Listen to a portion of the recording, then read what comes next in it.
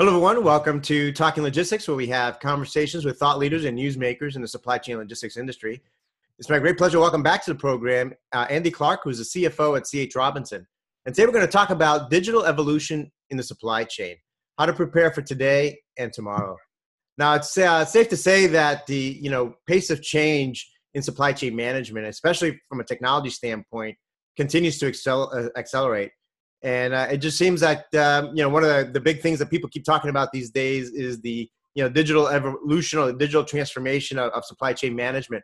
But what does that mean exactly? Why is it important? And what are some of the key capabilities companies need to not only keep pace with this change, but find new avenues of growth and differentiation in the future? Well, those are some of the questions we're going to address today. And it's great to have Andy back in the program to kind of share his insights and perspective on this topic. So, Andy, welcome back. Thank you, Adrian. It's great to be back. Great to see you again. So, Andy, you were back in this program. It was probably a little over a year ago. And we were talking about, at that time, we were talking about things like Uber and all that. It was actually one of our more, popular episodes. And then obviously you and I got together earlier this year, back in September. You were part of the logistics leaders for Type 1 Diabetes Cure team. So we had a fun time there. So it's good to kind of get back in the conversation here. Yeah, it's great. And unfortunately, winter has arrived. So 100-mile rides outside will not be in my future, at least until 2018. That's right. Well, same for me. I'm in the basement already. So training in the basement. So let's go into the topic now. I mean, Andrew, like I said, there's a lot of discussion today, as well as a lot of hype and confusion, really, about the digital supply chain. I mean, from your perspective in the industry, I mean, where are we today, and why is this topic getting so much attention? Yeah. You mentioned there's hype, there's confusion, but there's also reality, and the reality is it's taking hold. And I would just categorize, we categorize it as we're still in the early innings of this digital revolution. And you can think about it from the shipper perspective and all the way through to the carrier perspective, and how fragmented both of those participants are, particularly on the shipper side. There's hundreds of thousands, millions of shippers that are out there, and their ability to access information on their own supply chain is becoming increasingly important, which they don't have, and they don't have the resources to commit to building it on their own. So now you have things, cloud-based services, software as a service, platform as a service, that are cropping up every day and making it more of a reality. And I think that technology that you and I embrace as consumers will eventually bleed into the B2B world. But I don't think we're as far along as maybe the news stories might suggest. You and I can go and do ride sharing. We can do apartment or hotel sharing in terms of the Airbnb. But it's just not quite perfected into the business to business environment. It will get there. It will get there. There are companies like ours that are committing hundreds of millions of dollars to the space to make it a reality. But we're just not as far along as I think a lot of people would otherwise believe. If you picked up a trade rag, or if you listen to a news story, there's people now popping up on CNBC, and it's getting a lot more press because you think about the overall logistics spend as a percent of GDP, it's 7.5%. So it's a big part of our industry, and it's a big part of the overall economy. So it is a reality. But that confusion and what happens around all that is it remains to be seen. So what do you think is holding companies back? I mean, is particularly in our industry, right? From a logistics supply chain standpoint, is it just kind of the conservative, nature of kind of the industry? Is it kind of particularly for companies that are publicly traded, this kind of short-term mentality in terms of, risk avoidance, trying to make this quarter's numbers or this year's numbers, where a lot of these things perhaps a little bit more of a long-term play? I mean, what's holding people back or companies back?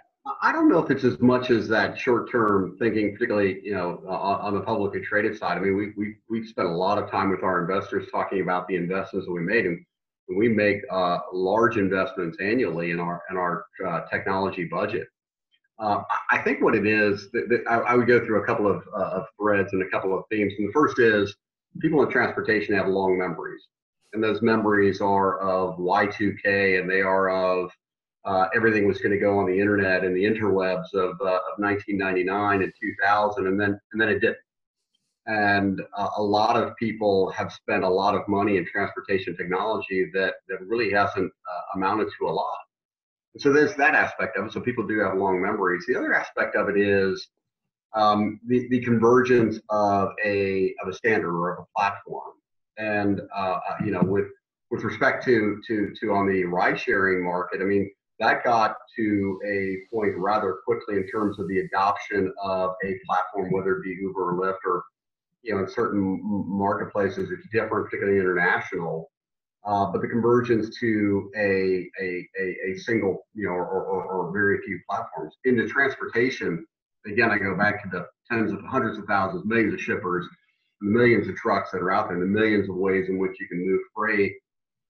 We think, and we've done a lot of research and analysis in this area, is that the complexities of individual supply chains are so great that it's going to take a long time for a single or a handful of platforms to emerge as the sole leader.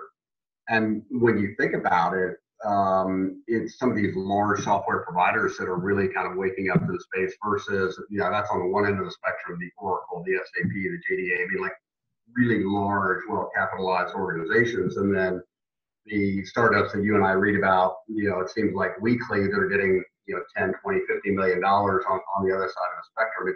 It's this huge barbell, and I don't think anybody has a clear viewpoint as to the convergence of a standard or a multiple of standards as to how it's going to impact those millions of supply chains that are in effect right now. Yeah, no, I think that's a great point, because I think that ultimately, you see that throughout history, right? It's the when there's no clear standard, identified, that creates some friction in the adoption, right? Because the last thing you want to do is, jump on one bandwagon and then a year or two or three from now, it gets displaced completely by some new technology or something else. It does, and all of us in the transportation space have technology that currently works today. It's not, and we think that there are, some that are better than others, including ours.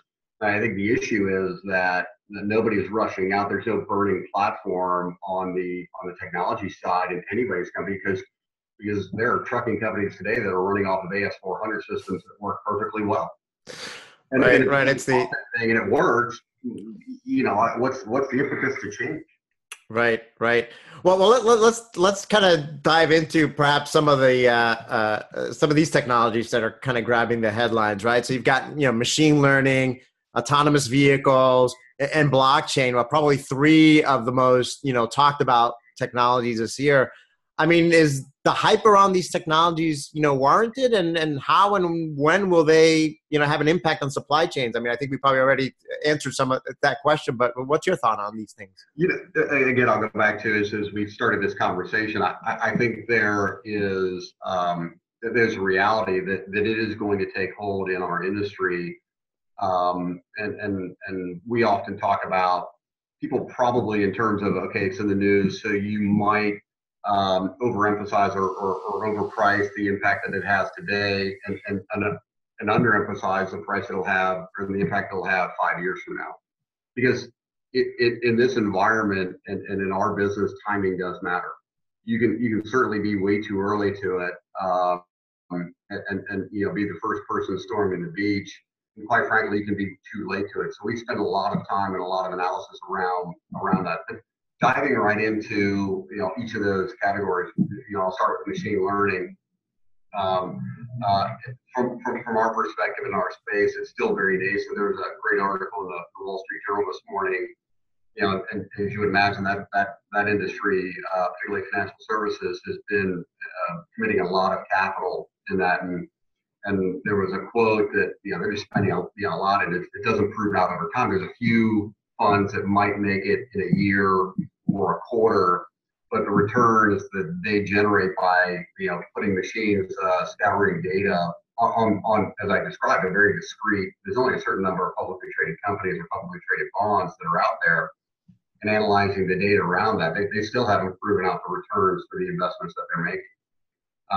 We have a group of data scientists in our organization that do a wonderful job of programming and helping our operators and our leaders make better decisions. But they're not making the decisions for them. They're helping. It's machine and human aided, which we believe are going to be the successful strategy in that area. You know, autonomous vehicles are yet another interesting example.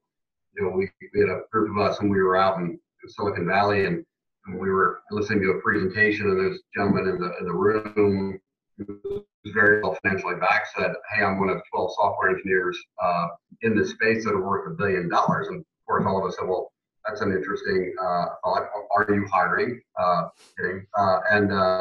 But what makes it so? And he said, "Well, we're mapping the surface transportation in the United States so that there will be a 2 centimeter of tolerance at 80 miles an hour." So you just think about like that as a concept versus open up Waze or open up Google Maps, and you know, if you've got good cell phone coverage, it'll tell you what road you're on. And if it's not, you'll get that arrow that bounces around that we've all struggled with.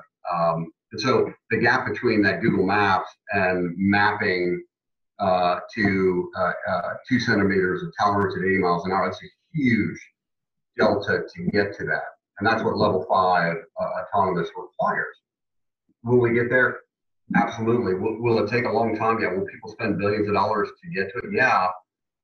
It's just not there yet in our space. And so again, it's how do you phase in your investments, and how do you phase in the impact that it has on your supply chain? Absolutely matters, because you can spend a lot of money and not get to the result that you want. And then, you know, finally, you know, distributed ledgers, blockchain.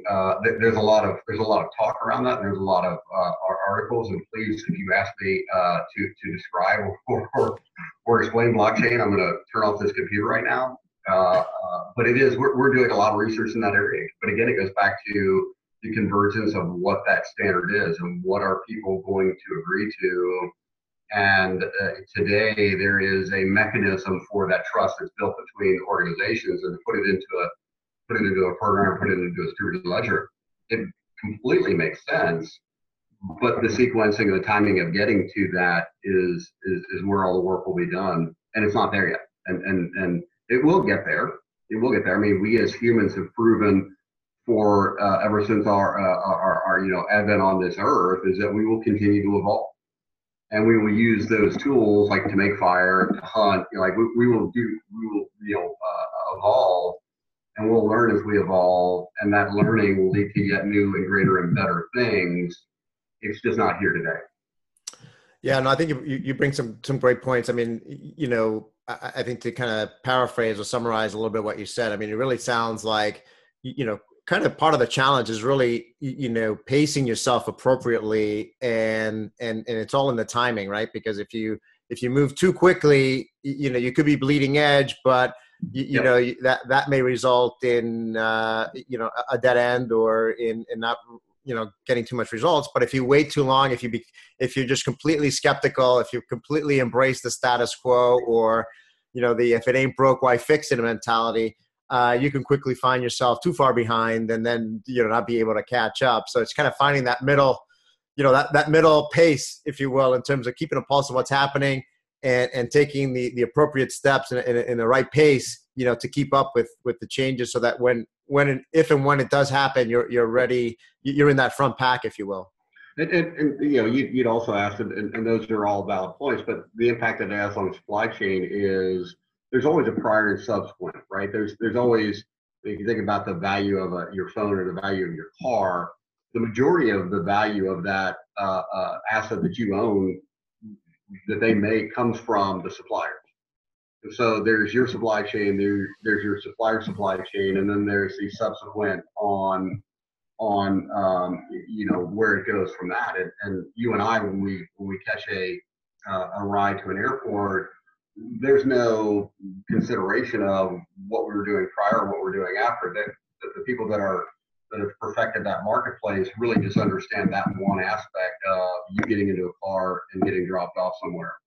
versus the supply chain, as you know, the complexity of it is immense. And having a viewpoint of what happens prior to you seeing that and what happens after you see that, it matters, which is, we spend a lot and we invest a lot in that supply chain visibility to help our customers get greater access to make more informed decisions on what their supply chain moves are going to be. And I go back to, the conversations that I think you and I have had, different points of, it also requires a pretty big financial commitment to go into and change out, whether it's your software, whether it is your actual hard assets. Somebody smarter than me is going to figure out the value, and it's trillions of dollars of all the rolling stock that's out there right now. Let's just assume for a moment that all the technology and all those assets are ready to go online right now. They're not. We're years away from that. But assuming for a moment that it were available right now, is anybody going to bleed out their assets? You have trucks on the road that are worth something right now, and I don't see people accelerating their replenishment of their rolling stock based on the fact that new technology is available. And if that new technology doesn't provide a better service at a lower price, or that asset doesn't provide a better service at a lower price, it's not,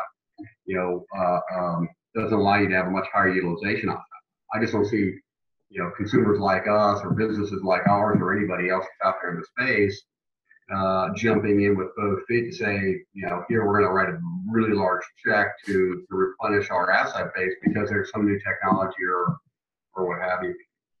Yeah, no, absolutely. I mean, certainly there's a lot of, investment that's already taken place. There's still a lot of companies that are still, in year 3 of their 5-year ERP rollout, modernization rollout. So, yeah. Either they're willing to kind of, pull the plug and write that off and then kind of jump onto the next thing, or they're going to, ride out, the current investments as much as they can. I mean, another topic that's been getting a lot of attention these days is the electronic logging, devices. It certainly grabbed the headlines this year, especially as the mandate starts getting enforced here later this month. There's a lot of questions and predictions around what impact ELDs are going to have on trucking capacity and productivity. I mean, what's your take on it? Yeah, a lot of stuff to unpack on that question, both in terms of the compliance and so it's in 6 days, December 18th, and they're going to do a soft enforcement until the beginning of April, and then change it. I think they're going to learn a lot in the next 4 months, and the things that they learn are going to, at least you would assume, shape and direct the decisions and changes that I'll make in 2018. So everybody knows that the hours of service are not changing. There's still the hours of service law is not changing. The manner in which you comply is. So you're going from the paper log to the electronic logging, and the cost over that 3-year time period that when they first announced it have gone down dramatically. So mobile app with connectivity, the engine block gives you ELD compliant, and so. We've done a soft survey, and the vast majority of our providers right now are compliant. We expect, by the way, as they do today, to comply to every state, local, and federal law. We expect them on December 18th to comply with every state and local federal law, and we don't see that changing. We do see and you can look at anybody else's number, 3 to 5% on the capacity reduction. And you can see to a degree that the capacity that remains to be less productive. The good news is we proved, most recently and throughout our history, but most recently with the hurricanes in Florida and Texas, our ability to help our customers get capacity when they need it. And our team did a wonderful job during that very difficult time to help our customers get their loads moved. That will actually happen it'll happen on December 17th. It's going to happen on December 18th and 19th and every day thereafter. So we've built a system, we've built a team that's capable of doing that. What I do believe in is supply and demand, right? So if demand as stagnant as continues to increase as what we've seen this year, and supply comes out, we've all done the supply and demand curve, prices go up. And our prices and our costs have gone up throughout the year. And we've talked about that on our earnings calls, we've talked about that with our investors. So pricing has and will go up, and that'll reflect. And so when you have that, when pricing comes back in, you'll see supply come back into the marketplace, and you're seeing that right now, by the way, with Class 8 truck orders. They're not online, but the orders are going up. So our view on it is that you'll see changes, but just like everything else, those changes will have a second and third or fourth degree impact, and we'll help our customers manage through that with their supply chains.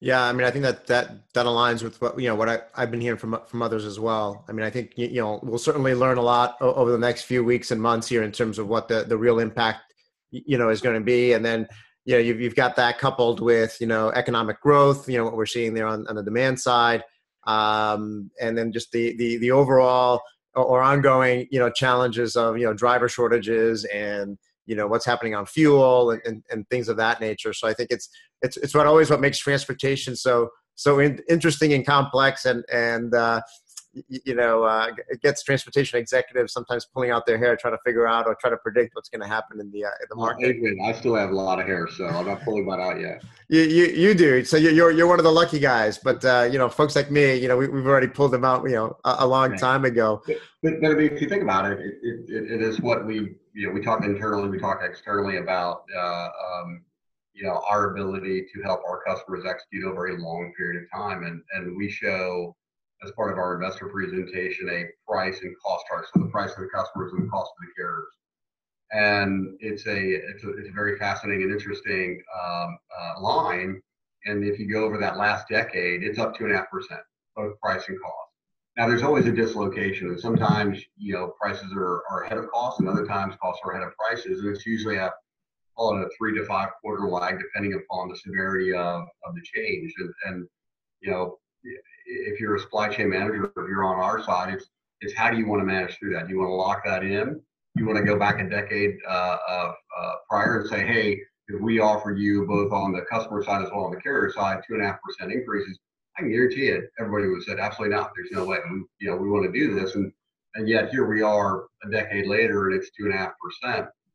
I think companies like ours, and particularly us, help our customers manage through that. Not only the price and the cost, but the disruption in the movement of freight during that time period. Yep. Well, you just brought up a word that was going to be my next question, which is disruption, right? And you hear that all the time today. Disrupt or be disrupted. That seems to be kind of a new kind of business mantra these days. Do you subscribe to that? Belief? Disrupt or be disrupted. And if everybody is out there trying to disrupt the industry, does that lead to progress or just to chaos? Yeah.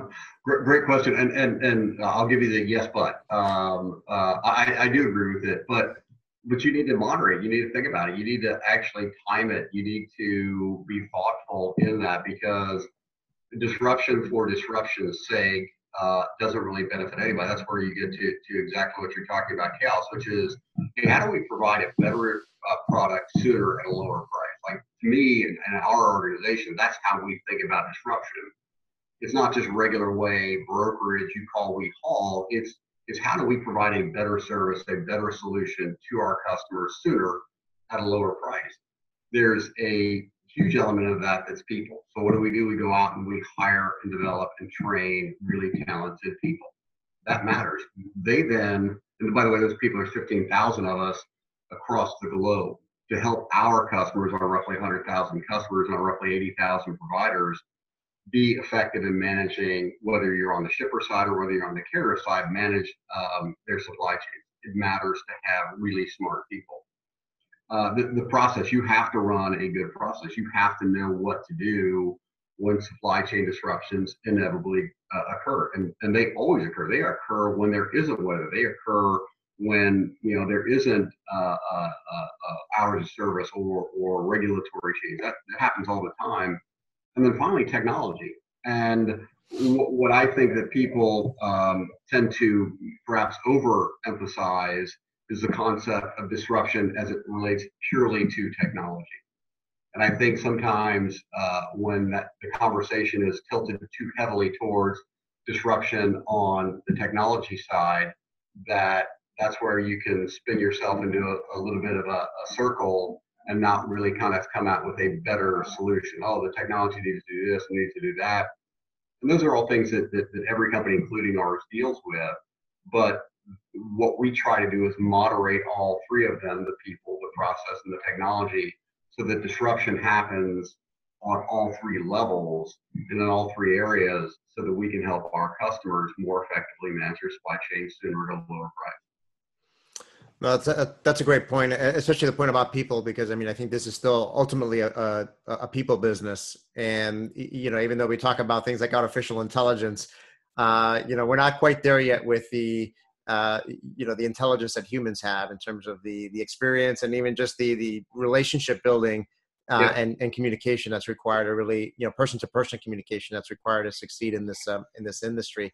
Kind of building on kind of the last point you just made there on the technology side. I mean, one of the kind of the mistakes that I see that a lot of companies do is, they kind of chase the new shiny things, right? So they see, us talking about machine learning and, blockchain and all this kind of sexy new technology. And they may kind of go chase, after it without really first identifying the business opportunity or the problem that they're trying to, solve there.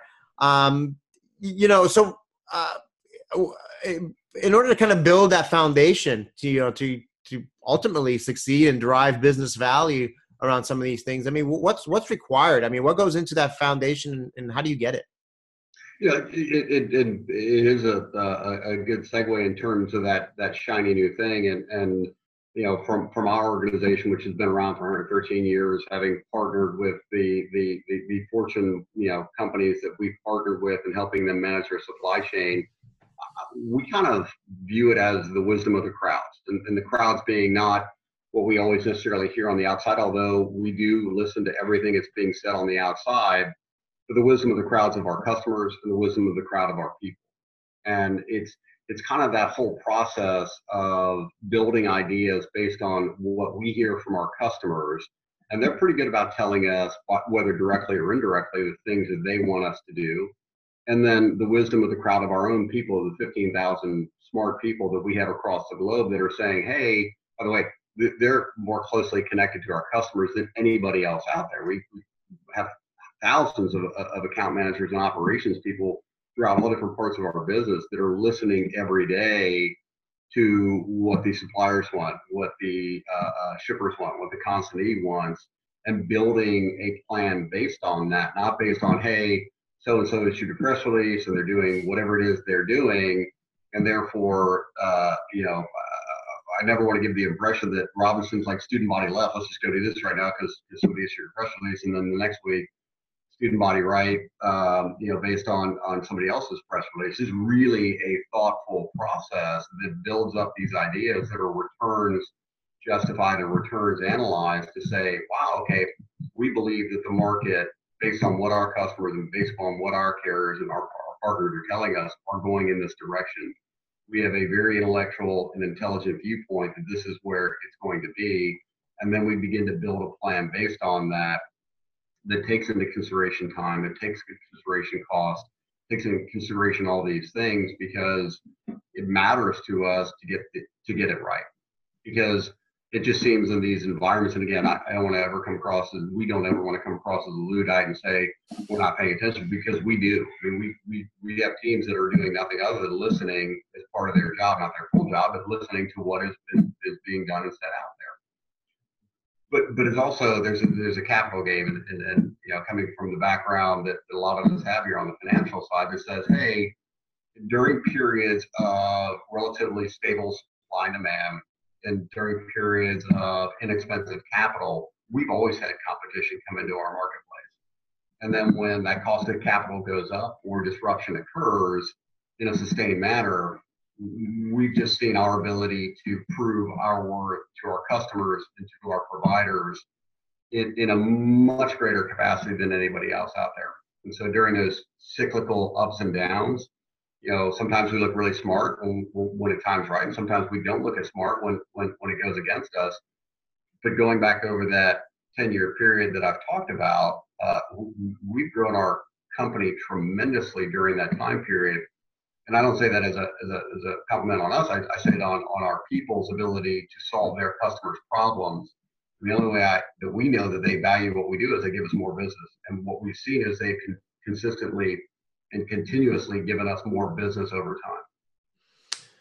Yeah, I think your point about kind of listening to customers and kind of particularly those that are on the front lines of what's happening day to day, right? It's easy for perhaps for those that are further up, to kind of get a sense of what's happening in the market, but the real closest signal are those that are obviously talking to customers on a day in and day out basis. Those that are trying to kind of move product, those that are trying to provide that visibility. And kind of getting that direct feedback from the carrier community, the shipper community, the consignees, and being able to, feed that back into the organization in terms of helping to, define the right path forward and how that fits into, all these trends that we talked about. I think, certainly that's part of the winning formula there. Andy, as a way to wrap up, I mean, if I'm, a supply chain logistics executive and I'm meeting with the CFO of my company, so you're obviously the CFO there, but if I'm meeting with kind of a counterpart, CFO at my company, I mean, what's the most important thing I can tell him or her about, what's happening in supply chain, management today and what to expect in the weeks and months ahead? Well, I would offer a couple of points. The first is that if you're a CFO of any company of note or of size today, and you're relying on a transportation manager to come and tell you what's going to happen, you're in trouble, because the supply chain management is a board level discussion. I mean, let's just go to retail on the one end of the spectrum. I mean, it's right there in the heart of every retail company. If you look at what's happening to some of these well-established companies that are going bankrupt. And so it's all about supply chain. It's all about accessing the customer and providing that customer the type of product and the fashion and the manner in which they want it today. So supply chain disruption is a board level discussion. I would say that what matters, and we have had several conversations of, you think about the way the cycle is getting shaping up as we end 17 and we go into 18. It's important, if you're a supply chain manager, you're a CFO, to have good relationships with all of your suppliers and all the people that help affect that supply chain.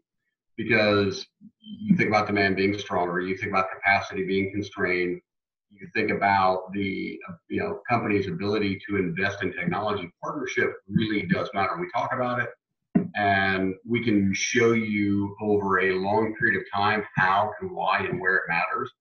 And at certain points in that cyclical environment, it matters more and it matters less. I would just tell you that 2018 is going to matter a lot more, because it will be a constrained, it will be a challenging environment. And if you're a transportation manager that hasn't developed those relationships, or if you're a CFO that hasn't developed those relationships, that don't really understand the impacts of one aspect versus the other in your supply chain, you might be in for somewhat of a difficult 2018. Conversely, if you've done that and you've really worked with your partners, whether they be the asset-based providers, whether they be the third-party logistics providers, or anybody in between, if you work to develop those relationships, I would offer that 2018 could be a tremendous year of opportunity for you, as you are able to provide for your end consumer a better product sooner at a lower price. And that matters in this environment. Certainly, walking the talk and collaboration and more effective and honest and clear communication between all the parties. I wholeheartedly agree that that's going to be, critical for success. Going back to your earlier point about, if you're relying on a transportation professional or, someone to educate you as a CFO or tell you what's going on, you might be in trouble.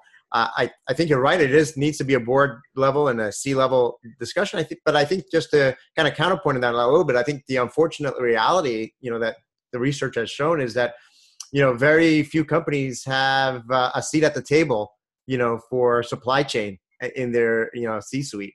And so I think that's something else that, companies need to work at, is really, bringing supply chain to give them a spot at the executive table there to have those discussions and be able to learn from, the executives that are in the front lines, and then, vice versa, have the supply chain executives also learn the language of the CFO and understand the business impacts and the business considerations in what they do as well. Yeah. And to build on that, it goes back to the type of supply chain that you on that side might want to have. Do you want to have an established supply chain? Do you want to have that partner help you manage the peaks and the valleys, or do you just want to participate in whatever comes your way on that? And I give the example, and we talked about those digital providers. Where I was in Chicago and it cost me $15 to get to Wrigley Field and it cost me $150 to get back. And the only difference was 3 hours. And I would just think that if you're a supply chain manager and that's the bet that you are making, that you would have a very challenging conversation going into your CFO. A guy like me is like, you did what? The discrepancy of the difference of paying those two rates in a 3-hour period is untenable, because you can't price it into the cost that you're going to turn around and offer to your customer. You have to have a more established and a better supply chain relationship with greater visibility of prior and subsequent, so that you can effectively manage it. Great, final point there. And with that, we're out of time, Andy, but like I always say at the, end of our conversations, we always just manage to scratch the surface on these topics. And there were so many, different topics here and meaty, subjects here that, I think we could probably spend all day, talking about, or have a whole conference just on this whole episode topic. But I think you provided some great insights and advice. And I think, basically buckle up and then let's see what all the excitement that 2018 is going to bring us in the weeks ahead here. Sounds good, Adrian. Happy holidays and Happy New Year to your family. Great, and to you as well. And I want to thank those of you that joined us today. If you are watching this episode on demand at the C.H. Robinson website or on the Talking Logistics website, and you've got a question or a comment for Andy, you can post it there, and I'm sure that he'll be more than happy to respond via that medium. Again, thank you all, and look forward to seeing you in a future episode of Talking Logistics. Have a great day.